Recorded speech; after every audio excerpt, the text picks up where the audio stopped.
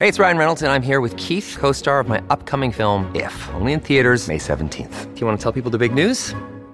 All right, I'll do it. Sign up now and you'll get unlimited for $15 a month and 6 months of Paramount Plus Essential Plan on us. MintMobile.com/switch. Upfront payment of $45 equivalent to $15 per month. Unlimited over 40 gigabytes per month. Face lower speeds. Videos at 480p. Active Mint customers by 531.24 get 6 months of Paramount Plus Essential Plan. Auto renews after 6 months. Offer ends May 31st, 2024. Separate Paramount Plus registration required. Terms and conditions apply if rated PG. Let's revisit our top story. If you joined us at 3 o'clock, we went live to a press conference with the mayor of Vancouver, Ken Sim, and his councillor colleagues, where he announced that the Stanley Park train is back. It will be open this Christmas, which I think is fabulous news. We all heard about, of course, the cancellation of that train, or at least it wasn't running for the past 4 years.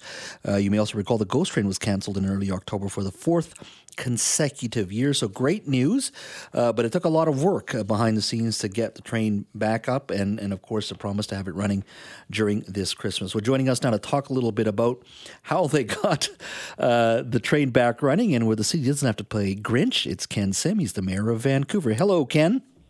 Hey, Jazz. How you doing? I'm doing well. Walk me through this. I saw the press conference. We covered it live. So the train is back. Walk me through. Any idea what the cost is right now in regards to how much of the private sector is paying for this? You had mentioned, I think, Peter and Joanne Brown Foundation, the 625 Powell Street Foundation, Beatty Foundation, Diamond Foundation. I think there was a David Lyle's name you had mentioned as well. How much of this is the private sector? Is there any public money in this at the end of the day as well? Yeah, there's a little bit of public money, but we raised over $500,000, and I think the actual number is just a little bit over $600,000. And I give the donors credit. When we put the ask out there, they said, "Hell yeah," and they were super excited. And one of the caveats was, we had it open for Christmas. And so, and we wanted it open for Christmas as well. And I can tell you, if it wasn't for those donors and Jeff Stibbard, he's done just an amazing amount of work bringing his knowledge to this, it wouldn't have happened because, first of all, it would take us forever to go through a public process to debate whether or not we should be allocating very scarce public funds to the Stanley Park train. And then, two, it just would have taken it would have taken a long time. We probably don't get the money anytime soon. So this was a workaround. And the train itself, would it be the same train, or are there plans to? Some have said there might be, may electrify the train one day. Heading into this Christmas, I assume it's going to be the same train that we're all used to, we all love. But are there plans to perhaps work on the technology or potentially even new technology? Yeah, that's all in the future. Our concern right now and our goal is to get it open for this Christmas season so, residents of Vancouver and tourists can enjoy creating lifelong memories once again on the Stanley Park train, Christmas train. One of the things I'm sure our listeners are going to ask, and certainly I know people in Vancouver are going to ask, is how did we get here? Most importantly, how much of this do you lay at the feet of past councils and park boards who, either let it, basically led this train to disrepair due to a lack of maintenance and upkeep? I mean, how much of that had to do with how we got here? Well, I don't know, Jazz, but, we're not going to, as long as we're in office, we're not going to adjudicate the past. We're not going to point fingers and blame. We inherit the challenges and the opportunities of the city, and we're going to run with it. And we're not going to take no for an answer on stuff that's super important. If if the current structure doesn't work, we're going to bring that entrepreneurial spirit to City Hall and find ways of how we can make it work. And that's what the whole team did this time around. I respectfully, I understand where you come from, but the reason I ask this question, first of all, I think it's important for citizens to know how they as families, as people, have missed an opportunity to take their children for Halloween, for past Christmases as well, and that a public institution like this train, owned by the public, in public land, Stanley Park, we now have to go to private sector and donors to save this train. And I think for that reason, never mind adjudicating the past, I think it's also about accountability here, is why did past councils, why did past park boards allow it to get to this disrepair, to this stage, where you, as mayor and council, have to go cap in hand to these donors and say, hey, can the private sector bail us out? Because past councils, the public sector, the public government here, failed in accepting, understanding, at the end of the day, being accountable to the public, because this is a public institution. So it's not about adjudicating the gas. You can call it that. For me, it's a public accountability to the fact that you, as new mayor, have to go in, cap in hand, and go look for dollars from the private sector. I think you've got better things to do with your time, I hope. And we should be saying, how did we get here? Let's make sure we never get here again. Yeah.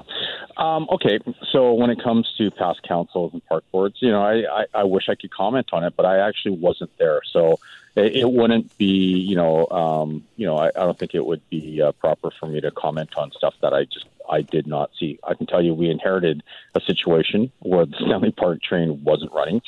And, you can look at it as we're going cap in hand. I look at it a little differently. There's a whole group of individuals throughout our city that want to contribute to the social fabric of our city, and they just want accountability. So we approached people and we said, look, this is the challenge we have. We can debate on how we got here and what we should be doing, or let's look for a solution, because at the end of the day, the residents of Vancouver, they just want to enjoy the train and they want to bring their kids there. And so I think it's great. It shows community spirit. We have a bunch, and by the way, they're not the only individuals that I've come across, and we've come across tons of individuals who would love to contribute, big and small, like donations of $20 to go to their local park, up into some pretty big sums, to name a few. And why aren't we approaching these individuals and giving them the opportunity to invest in the communities? And it helps us, hold us accountable, and it gives a direct link to these individuals to say, well, instead of putting, donating money into a big fund where we don't know where it goes, they can actually identify, yes, this money went to, let's say, the Jericho Pier. By the way, that's we're going to be raising money for that as well. It's okay. And you know what? I think it gives people an avenue to contribute, and it also helps our city. And look, the city of Vancouver, we don't live in La La Land. We have financial constraints, just like every single household in the city. And so we have to be prudent with our fiscal dollars. And if we're given an opportunity where people want to contribute and help us out, we will take it. And we will thank people for investing in this great city. Well, I can see your re-election brochure now. Save the Stanley Park train. Here's my follow-up question. How do you plan to save fireworks in Vancouver? No fireworks this year for a major center. You've talked about swagger. I would think New Year's Eve is another celebration where you should have fireworks. I live in the suburbs, as I call home of the chosen people. We have fireworks out there, and I just don't understand why a major city like Vancouver doesn't. I'll let you answer that one. Will you have to go to the private sector? Will you be going to the private sector for dollars in the future? Yeah, well, just to give everyone context, the last fireworks, they actually were technically, I guess you could say, indirectly funded by the private sector, because the Port of Vancouver, which is not the city of Vancouver, they actually funded it. And, they were very generous with that support, and they had every right to decide whether or not they wanted to continue with it. We found out, sort of late in the game, so we couldn't react. But make no mistake about it, we would love for another group to step up. And, we'll be knocking on doors as well. Okay. On that. My final question to you now, while all this is going on, I know there's a major review of City Hall, looking at red tape. When can we expect an announcement from, or a report from, that group that you had put together? Yeah, that announcement's coming out pretty soon. And I'm, like all residents in Vancouver, I'm looking forward to seeing that report as well. It will be a surprise to me, just like it will be a surprise for everyone else. Mayor Sim, thank you for your time. Great. Thanks, Jazz.